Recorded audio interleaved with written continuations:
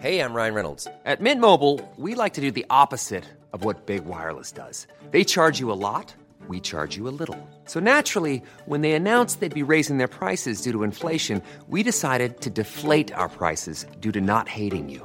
That's right. We're cutting the price of Mint Unlimited from $30 a month to just $15 a month. Give it a try at mintmobile.com/switch. $45 up front for 3 months plus taxes and fees. Promo rate for new customers for limited time. Unlimited more than 40 gigabytes per month. Slows full terms at mintmobile.com. You're listening to Luke's English Podcast. For more information, visit teacherluke.co.uk. Hello everyone, welcome back to another episode of Luke's English Podcast. I think this is episode 268, and this podcast episode contains everything that you should know about the general election, which is happening across the UK this Thursday, the 7th of May 2015. Now, I know that this could be a long episode, but I'm so determined to cover the whole story that I don't mind how long it takes, okay? It's going to take as long as it takes. All right, I feel that it's worth spending some time to cover this topic in enough detail to make it genuinely interesting and informative. I'm not there in the UK at the moment. I'm not there, so I'm not able to take part in the discussions with people or watch all the coverage on TV, but I care about this a lot, as I'm sure you can understand, and I've just got to get this stuff off my chest. Which means I've just got lots of things inside that I really want to tell you about. This is a really important election, just like any election, really. And it's interesting because we genuinely don't know what's going to happen.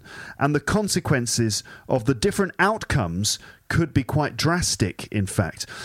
Voting in the election is on May the 7th. That is election day. But I've already voted, in fact. I did it by post. Yes, that is possible in the UK. You can vote by post if you're not there. So basically, I kind of registered online and registered to vote by post, and they sent me my ballot paper through the post with a special envelope. And I've completed my ballot paper and I sent it. So I've already voted. And no, I'm not going to tell you who I voted for. That's private. But I will let you try and work out who I voted for if you want to. If you want to try and work it out, you can speculate, but I'm not actually going to tell you who I voted for. Now, I was on TV last week talking about this. That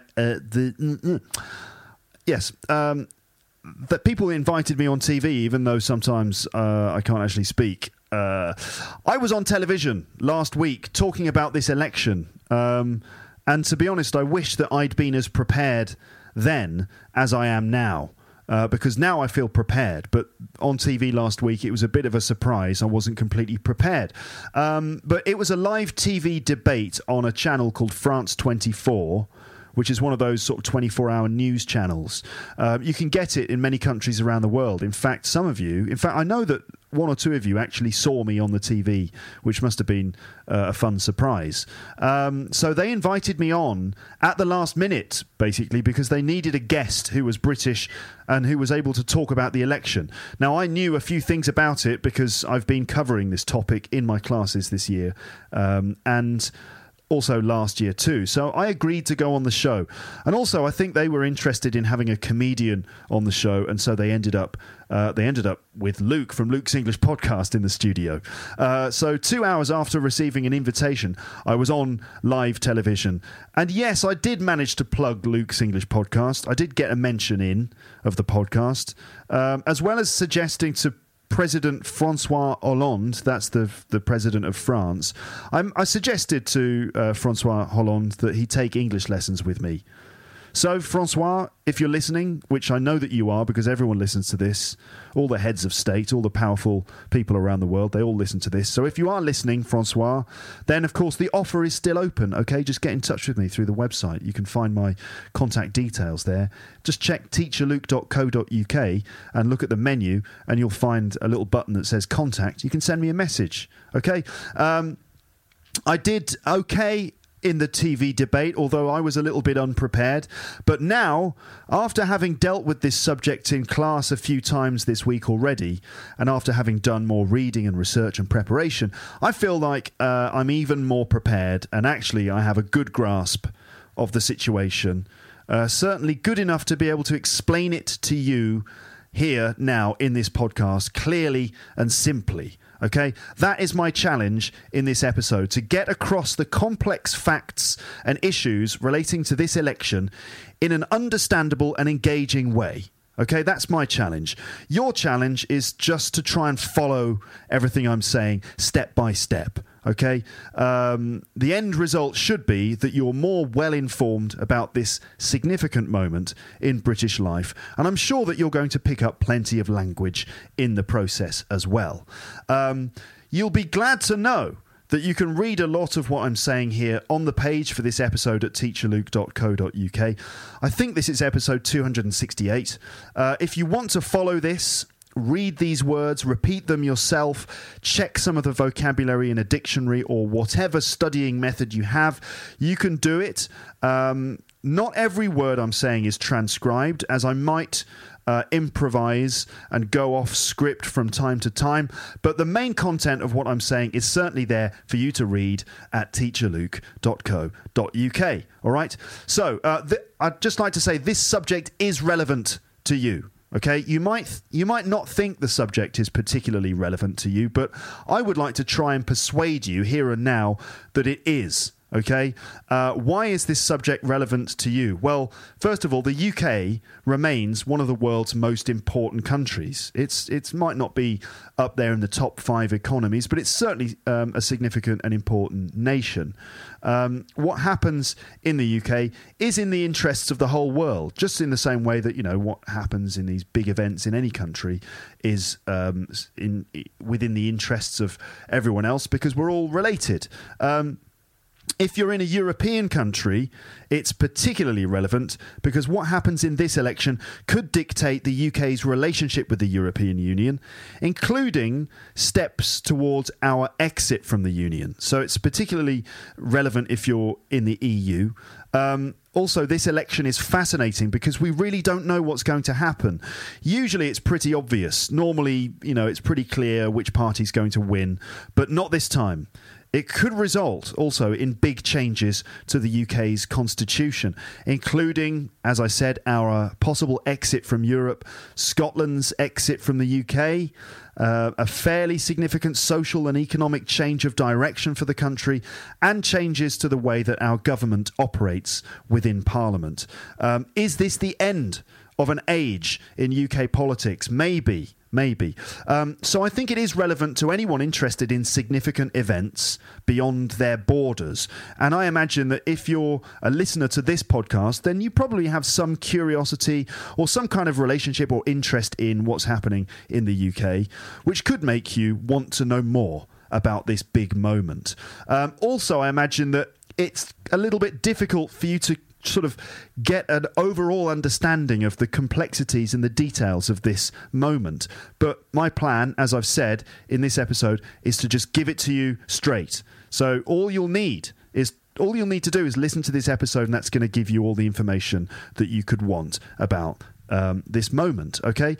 So this is the number one story in the UK at the moment. There's a huge buzz about the election in the newspapers, on TV, all over the internet. It is the big story.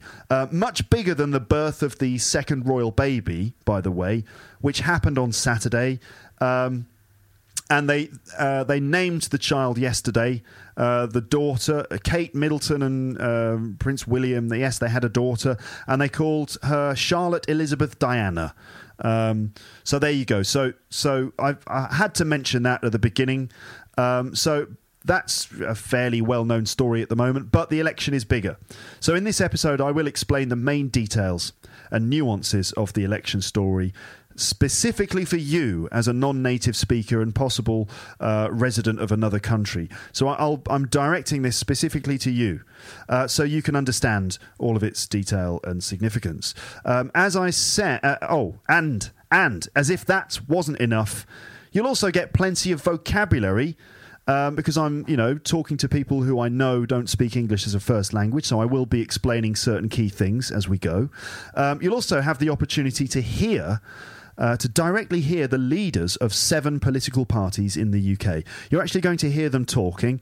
That's 7 different voices from 7 key different figures in this election, including one Scottish accent and one Welsh accent.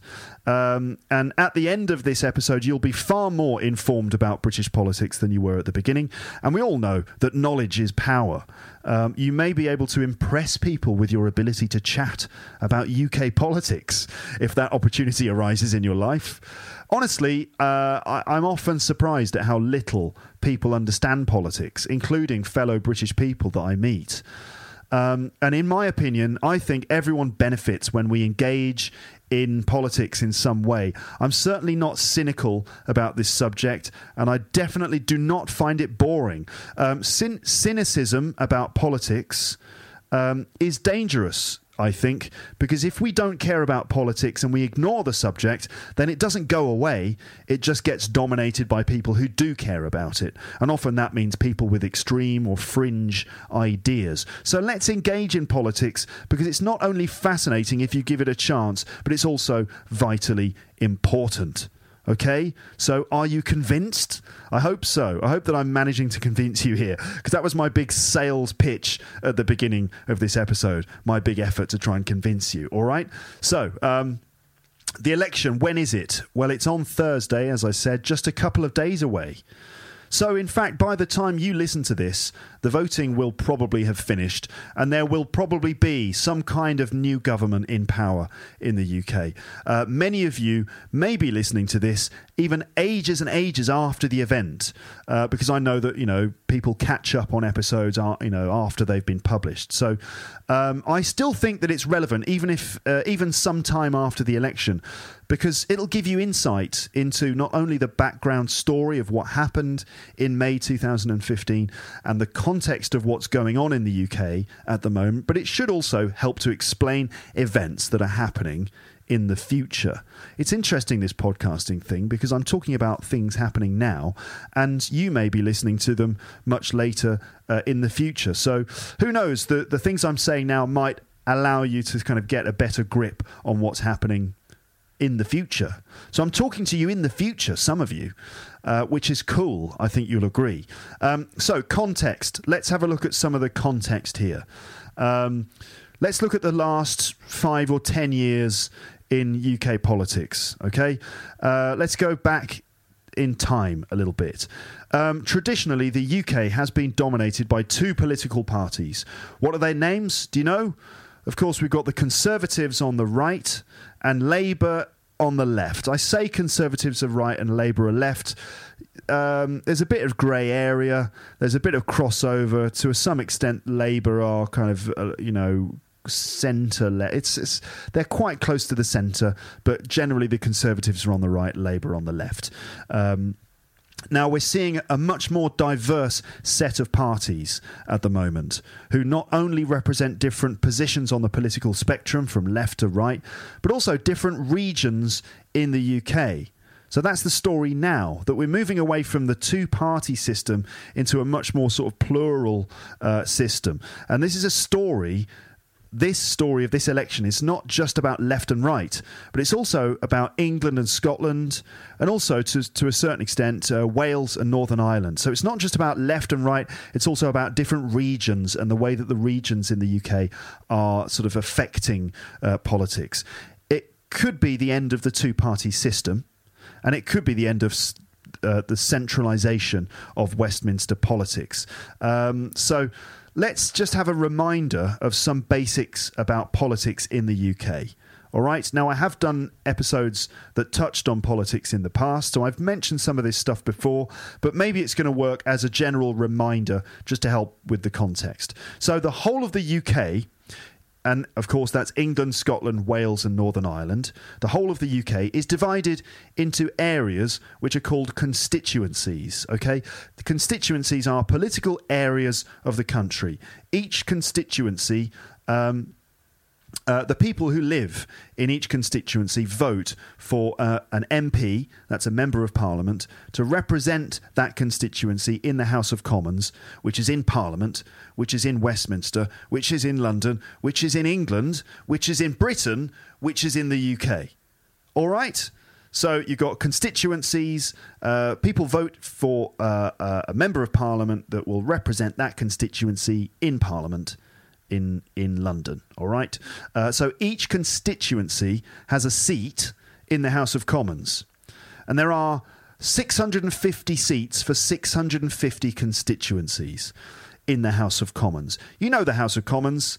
It's in the Palace of Westminster, or the Houses of Parliament, as it's sometimes called. You know that because it's in London. If you've ever been to London or seen pictures of London, you've probably seen the Houses of Parliament. There's a large tower, which you know, Big Ben, right? The big clock tower, every hour, dong, bong, bong, you know, Big Ben. That's the Houses of Parliament. Within the Houses of Parliament, there are two large chambers. The House of Commons, where all the MPs sit, and then the House of Lords, where the Lords sit. I'm not talking about Lords today because they're not really related, not really affected directly by this general election. So, House of Commons, 650 seats for 650 areas in the UK or constituencies, okay? So each seat is occupied by an MP, Member of Parliament, who represents his or her constituency, and that includes the Prime Minister, the members of the Cabinet, that's ministers for different ministries, such as the Ministry of Education and so on, and members of the opposition. They all represent different constituencies around the country, all right? So those MPs, of course, belong to different parties, and that includes the main ones, Conservatives, who over the last 5 years had 302 seats, Labour, who had 256 seats, and Liberal Democrats, who had 56 seats, and also other ones with smaller numbers of seats, particularly parties that represent specific interests of other nations in the UK, such as the Democratic Unionist Party and Sinn Féin from Northern Ireland, the Scottish National Party from Scotland, and Plaid Cymru from Wales. Okay, so the most dominant parties are the Conservatives, Labour and Liberal Democrats, who don't have a specific regional focus, although they tend to be a bit English-centric, just because England is the biggest nation, really. But then there are other parties that represent the interests of, you know, different regions and also different sort of fringe ideas on the edges of the political spectrum. Like, for example, you have the Green Party, who are generally a bit, you know, quite probably the most left-wing major party we have, and then we've got UKIP, the United Kingdom Independence Party, who are a sort of fairly extreme, kind of right-wing, anti-immigration, anti-Europe party. So, okay, so we have MPs in the House of Commons for different from different constituencies representing different parties. Okay, so those MPs vote on laws that affect the whole of the UK. All right, after the laws have been passed and given royal assent by the Queen, that's right, the laws have to be passed in House of Commons, in the House of Lords, and eventually they go to the palace, and the Queen basically stamps them, yes, that's fine.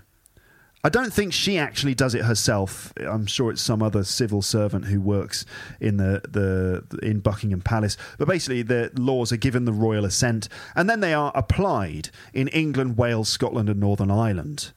But thanks to a process of decentralisation of government power, which is called devolution, that's a process that's been going on over the last sort of, 10, 15, 20 years, of moving power away from the central base in Westminster and giving power away to Scotland, Wales and Northern Ireland. So thanks to this process of decentralisation, which is called devolution, okay, Wales, Northern Ireland and Scotland have their own parliaments, which have a certain amount of independent power.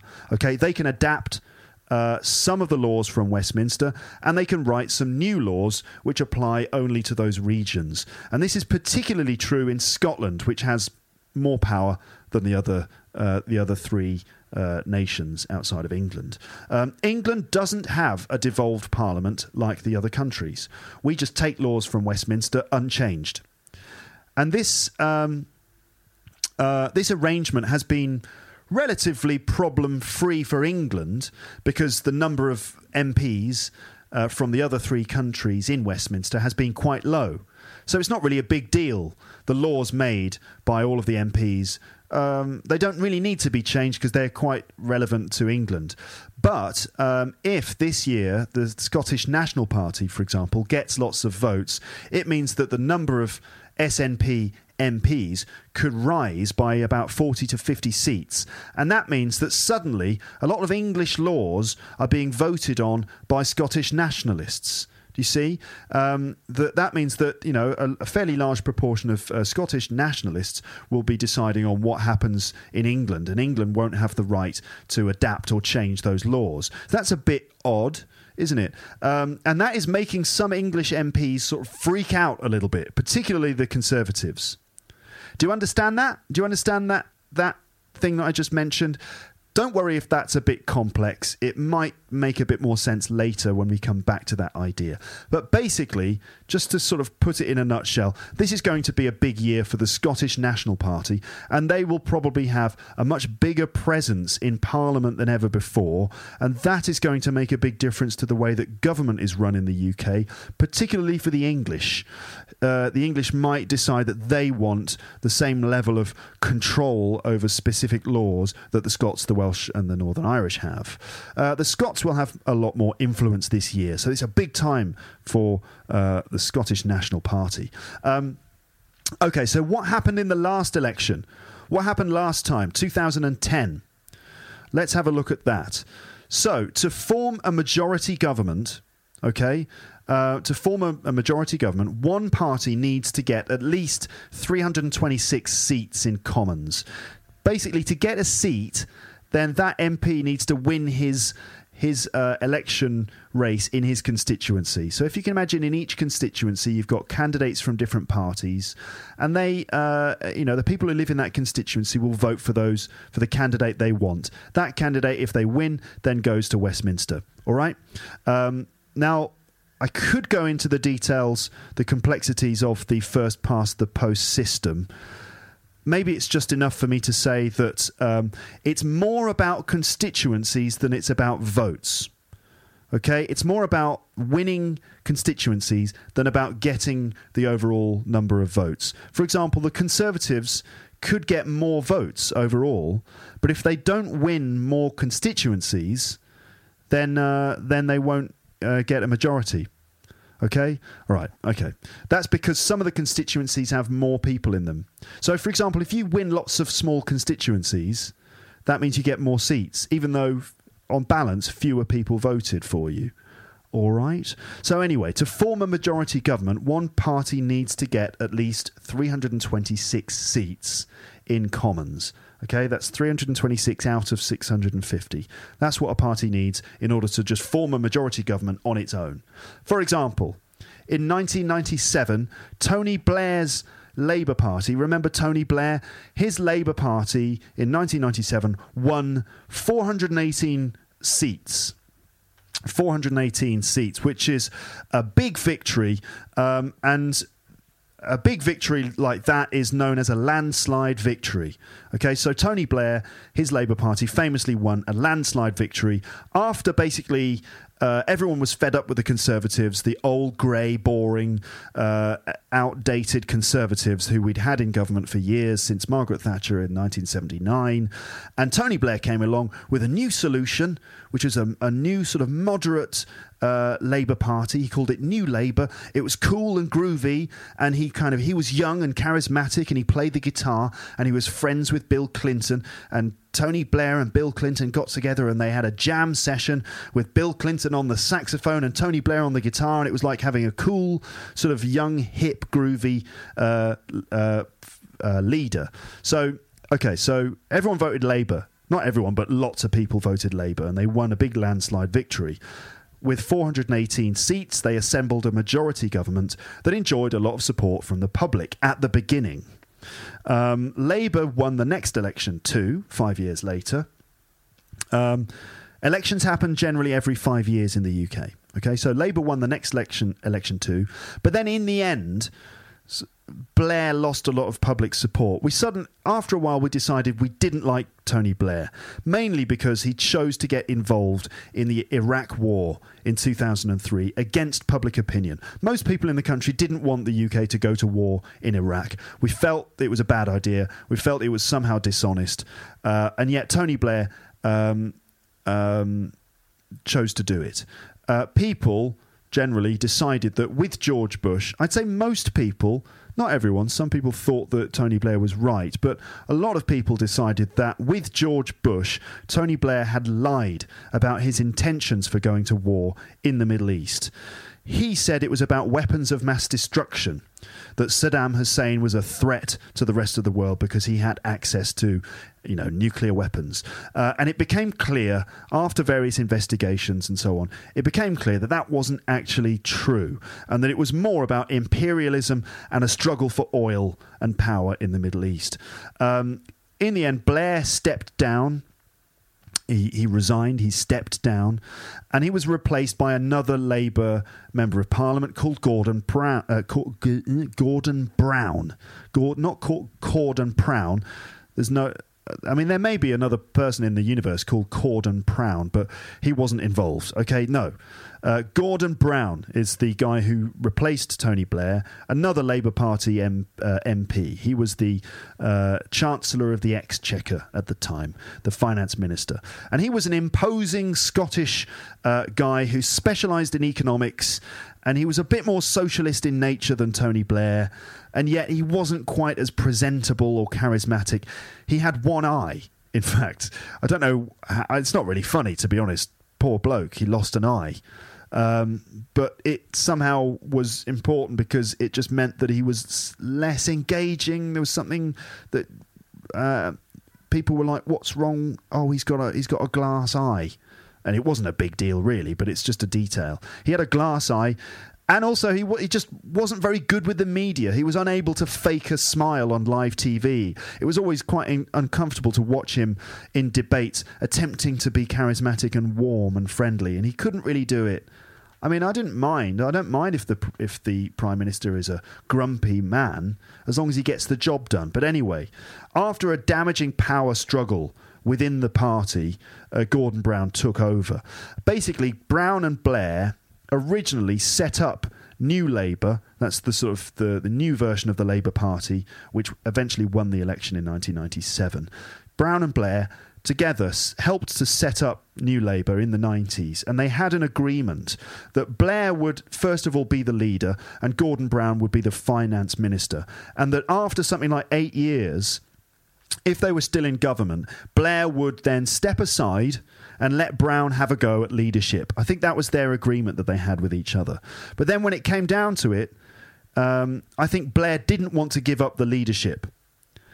In fact, if we can learn one thing from this episode, one universal thing, it's that power is massively seductive, and that when power is within reach, people will be willing to change even their most important principles in order to get it. Don't forget that. That's an important idea, and we will see when it comes down to the period after the election, there'll be lots of negotiating and people changing their positions in order to try and access that all-important seductive position of power.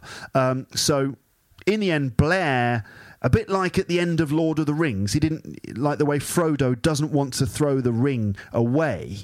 Even though he promised to everyone he's going to throw the ring away, he's been seduced by its power. He doesn't want to get rid of it. In the same way, maybe Tony Blair didn't want to give up the premiership, the position of Prime Minister, and so there was a power struggle. And in the end, after this internal struggle within the party, a very divisive struggle, Gordon Brown won and he became Prime Minister, and Tony Blair stepped down.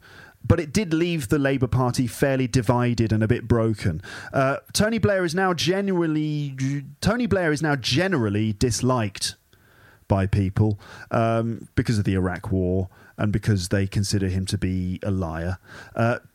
Gordon Brown was also pretty unpopular, to be honest. He didn't really have the same charisma or charm of Blair, and he was Prime Minister at the time of the economic crash. So a lot of people blame him or associate him and Labour for the big financial mess that occurred around 2008, 2009. Okay, in 2010, it was time for another election. Okay, and at that time there was a lot of voter apathy. And there still is. And voter apathy basically is the feeling among voters that voting is a waste of time and effort. It's like people are, I don't want to vote. That's what people feel like. Oh, God, I don't want to vote. None of them stand up for my views. All the candidates are basically the same. They all lie. They don't keep their promises. They're all corrupt and they just seek power and they don't really have our interests at heart. So I'm not going to vote. I'm going to protest against it by not voting. So that's voter apathy. And there was a lot of that last time, and there still is. That meant that we had a fairly low voter turnout. That means not many people came out to vote at the election. And also, the nation wasn't particularly passionate about one candidate in particular in the last election.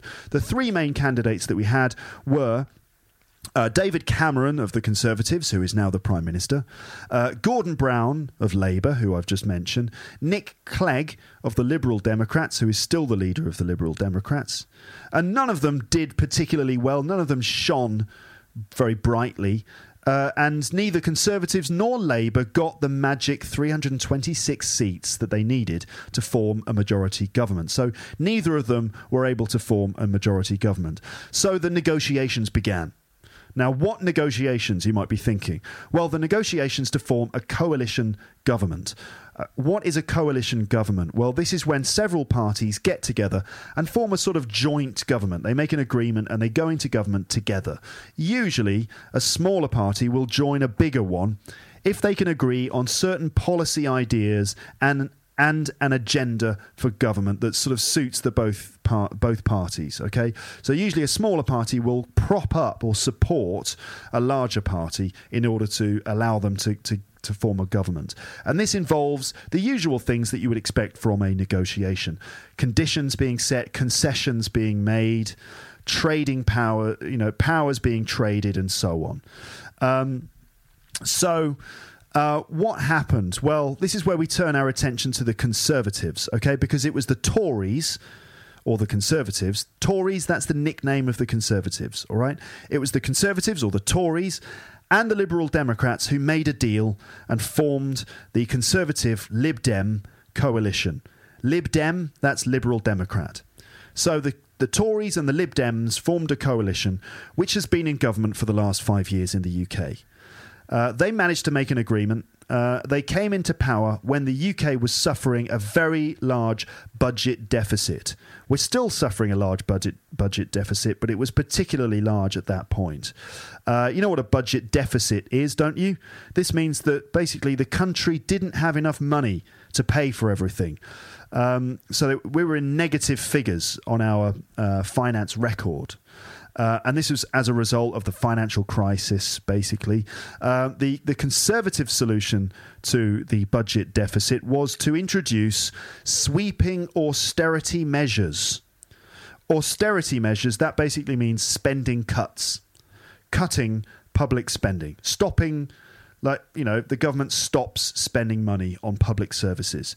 We call it spending cuts or austerity measures. Sweeping is a word that just means widespread, broad cuts across many aspects of public services and public life. Okay, so that was the Conservative solution to the financial crisis. Stop spending money, austerity measures, spending cuts, save money, and stop spending money on public services. This is one of the key policies of the Conservatives. And it's one of the key things about their ideology.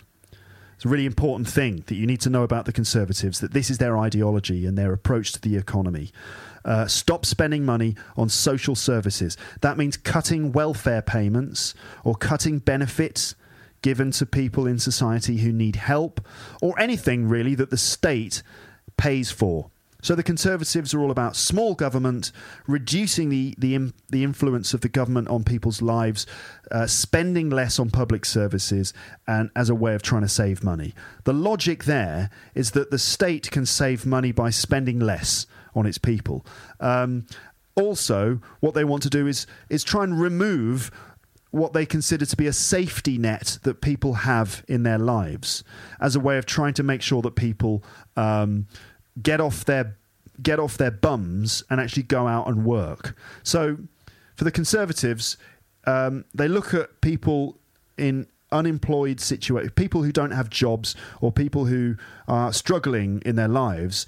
And their solution is that these people need to be given the opportunity and given the encouragement and the right conditions to be able to sort of take control of their own lives and start working and find jobs, and then, you know, get a sense of personal empowerment in their lives. And how are the Conservatives going to do this? Well, they'll take away some of the services.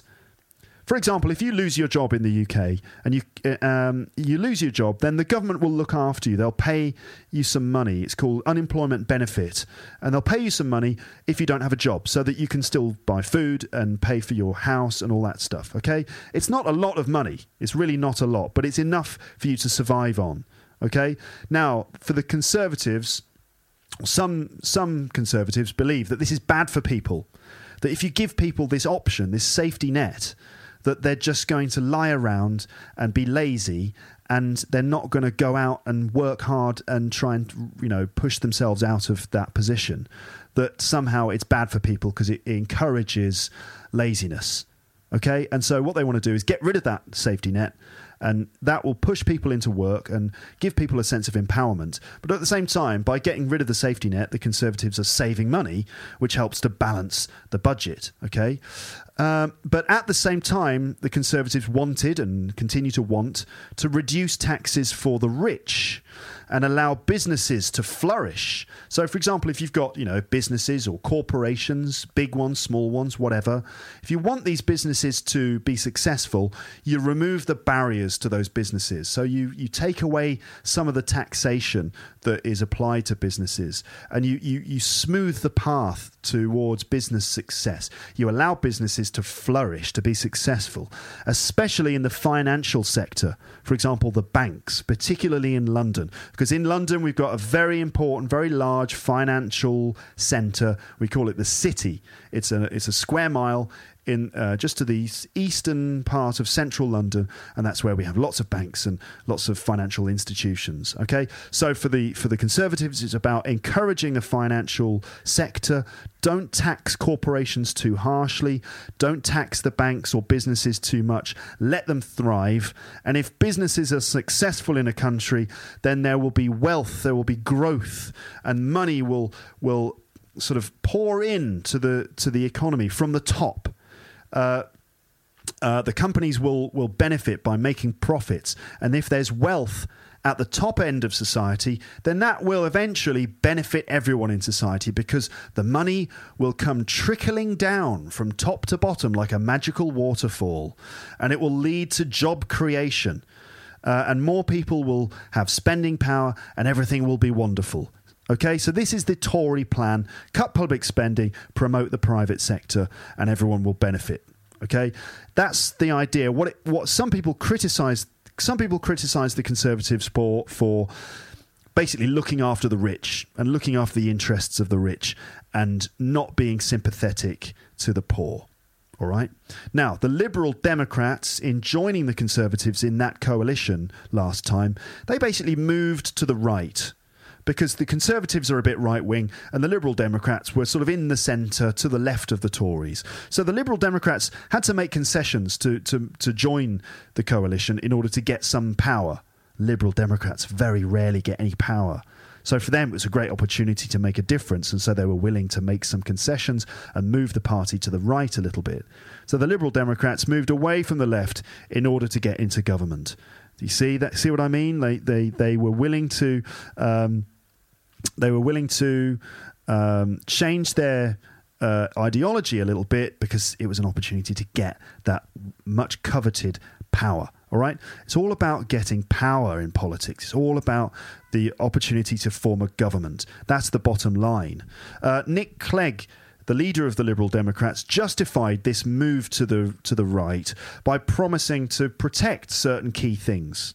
So he had certain sort of red line policies that he wanted to protect, and he assured the public that it would be his responsibility to protect these specific principles. One of those was tuition fees, for example. Tuition fees, that's basically the money that you have to pay to go to university in the UK.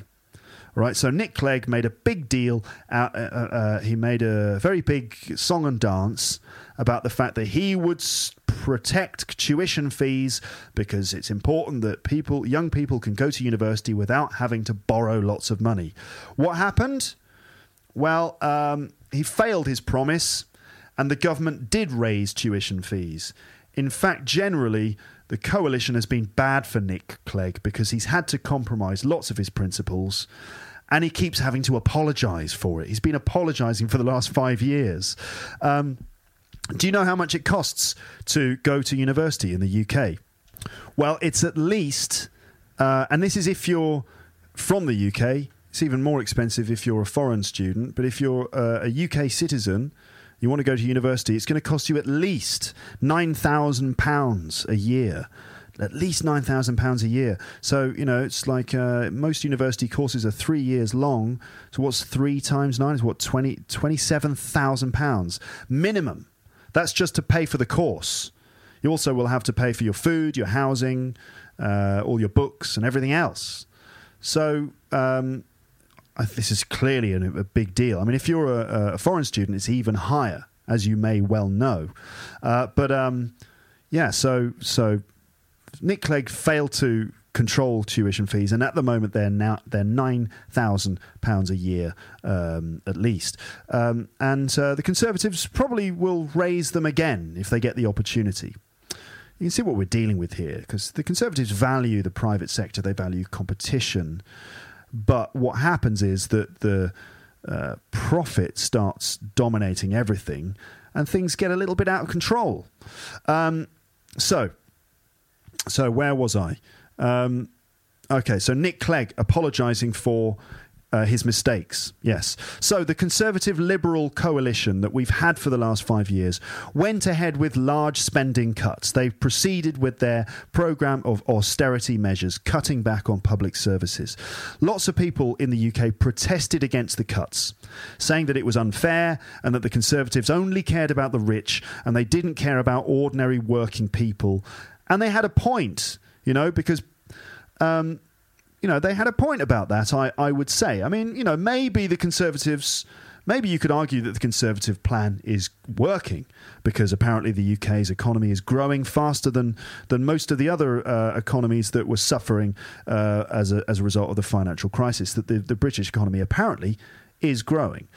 Anyway, austerity has been the big word of this government. Spending cuts. For many people, particularly those in working class or poor communities, though, this was pretty bad news because suddenly they had fewer services, longer hospital waiting times, and so on. So austerity, austerity, austerity. This is the word of the moment. The Tories say in their defence, we have a long-term plan for the economy, and it's tough but necessary spending cuts. And maybe they're right, because according to lots of analysts, as I just said, the UK's economy has had more growth than most other countries in Europe. And maybe it's been working, but it's unclear, to be honest, if this growth is due to the Tory spending cuts or if it would have happened anyway. I mean, maybe there are macroeconomic factors which are beyond the control of the Tories, which mean that the UK's economy would grow out of recession quickly anyway. And that if they cared more about communities, then people would generally be happier and quality of life would be better. It's difficult to know. It's difficult to know why the UK economy is growing. And even if it is growing anyway, because I'm always a little bit sceptical about the data which is presented to us by politicians, because as you know, you can adapt data, you can change it, you can make it look like there's a certain trend in the economy when in fact it's not really the case. Anyway, ultimately, it seems that this election is a question of values. It's all about values, but we'll come back to that later on, I think. So how are we doing here? Let's just have a 43-minute check at this point.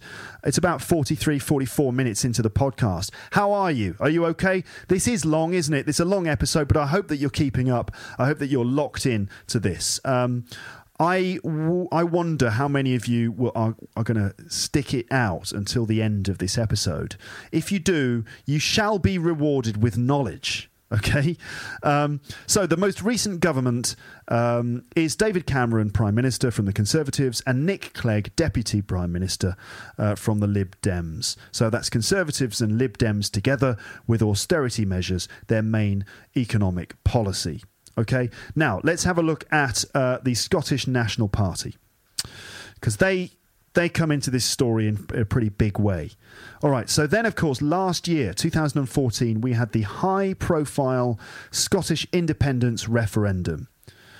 As part of a deal agreed by David Cameron sometime before, the Scottish were given the choice to be in or out of the UK. All of the citizens of Scotland had the opportunity to vote in or vote out of the UK. I did a podcast about this as well, which you may have listened to, episode 219. And I probably did it just under a year ago, and it was generally very well received by my listeners. And lots of people commented on the episode, and I got lots of positive feedback. So I thought that I could kind of do a similar thing with the election in this episode. So I hope that those people who enjoyed the Scottish referendum episode are getting a similar thing with this one. So with the referendum, there were two camps or two campaigns, the Yes Scotland campaign for independence and the Better Together campaign, which was against independence. Basically, the Scottish National Party led the Yes Scotland, the independence campaign, and all of the other leaders from the mainly England-based parties, like the Ed Miliband from the Labour Party, David Cameron from the Conservatives, and Nick Clegg from the Liberal Democrats. They were part of the Better Together campaign against independence. In the end, Scotland voted to stay in the United Kingdom. So 55% of people voted no for independence. 45% of people voted yes for independence. So Scotland stayed in the Union. Part of the reason that people voted no, I imagine, was because it was still a pretty good option. I mean, no was still a pretty good option for them as well, because all of the MPs from England, Labour, Liberal, Conservative, they all promised to give Scotland even more devolved powers as long as they stayed in the Union. Okay, so basically, the No campaign said, "Look, we'll give you more power. We'll give you more. We'll give you anything. All right, just please don't leave us." Okay, so in fact, the campaign, even though the referendum was a no, the campaign was a huge advert, a really great advert for Scottish political interests in the UK. It was such a great advert that the SNP have since attracted loads and loads and loads of support in Scotland. It seems that, most of Scotland is behind the Scottish National Party. All of that campaigning for Scottish rights has been wonderfully helpful for Nicola Sturgeon, who is the leader of the Scottish National Party. And now the SNP are probably going to win a landslide victory in their constituencies in Scotland, stealing a lot of seats that usually go to Labour. Okay, so Labour are going to lose a lot of seats in Scotland, and those seats are going to be transferred to the Scottish National Party. And we expect about 40 to 50 extra Scottish MPs are probably going to arrive in Westminster. So how is that going to affect politics in the United Kingdom, when suddenly we have a much bigger presence of Scottish MPs who are really focusing on Scottish interests, starting to dictate the laws that affect the whole of the UK. All right. Some newspapers in the UK, like particularly sort of fairly right-wing ones, English ones like the Telegraph or the Daily Mail are sort of talking about this in fairly dramatic terms, saying that Scotland is going to hold the UK to ransom, as if Scotland will kidnap the UK's politics and make certain unreasonable demands. I wonder what will happen. The Scots will probably expect to get certain concessions, certain things that they desperately want, which they haven't had for a number of years. But will the Scottish act in a way that is against the interests of England as a whole? I wonder. We'll only have to, we can only see. Time will tell. So now the Tories are in government. They're pushing spending cuts, and they're being accused of just looking after their rich friends in the banking industry. The banking industry there, who appear to have gotten away with losing or stealing all of our money, by the way. So the Conservatives are there protecting their spending cuts and their friendship with the financial sector. The Liberal Democrats have been supporting them, but also trying to keep it balanced and trying to stop the Conservatives from going too far. The SNP have been getting loads and loads of support in Scotland. But what about Labour? What's the story there with Labour? Let's look at the context of the Labour Party. Okay, so what colour is the Labour Party? Do you know? Of course it's red. Of course it is. Red is always the colour associated with the Labour movement. So Labour Party, after losing out in the last election, they changed their leader. So Gordon Brown was gone, and there was suddenly a race for leadership of the Labour Party. And it ended up being between two brothers. Okay, two brothers, Ed Miliband and David Miliband. Steve Miliband wasn't involved. Steve Miliband was too busy producing classic easy listening rock music from the 70s. That was a joke, ladies and gentlemen. One solitary, badly written joke, which I improvised just on the spur of the moment. I'll explain it to you. I've got no shame. I'll explain it to you. Steve Miller Band. Have you ever heard of them? Steve Miller Band. They were a group from the 70s. They did, hits like this one. Some people call me the space cowboy. Yeah. Some call me the gangster of love. Some people call me Maurice, 'cause I speak of the pompatus of love. Right, that's the Steve Miller Band.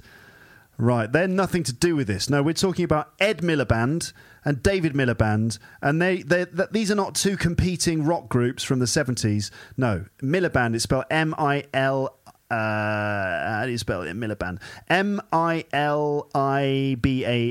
That's their surname, Miliband. All right. Okay.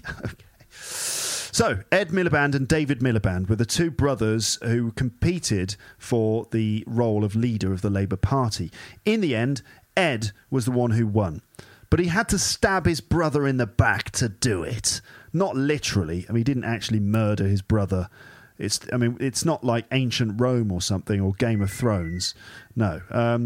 So he didn't actually stab him in the back, but that's just a figure of speech. Basically, he got ruthless and he undermined his brother's campaign, and sort of used fairly ruthless political tactics in order to make sure that his brother lost and he won.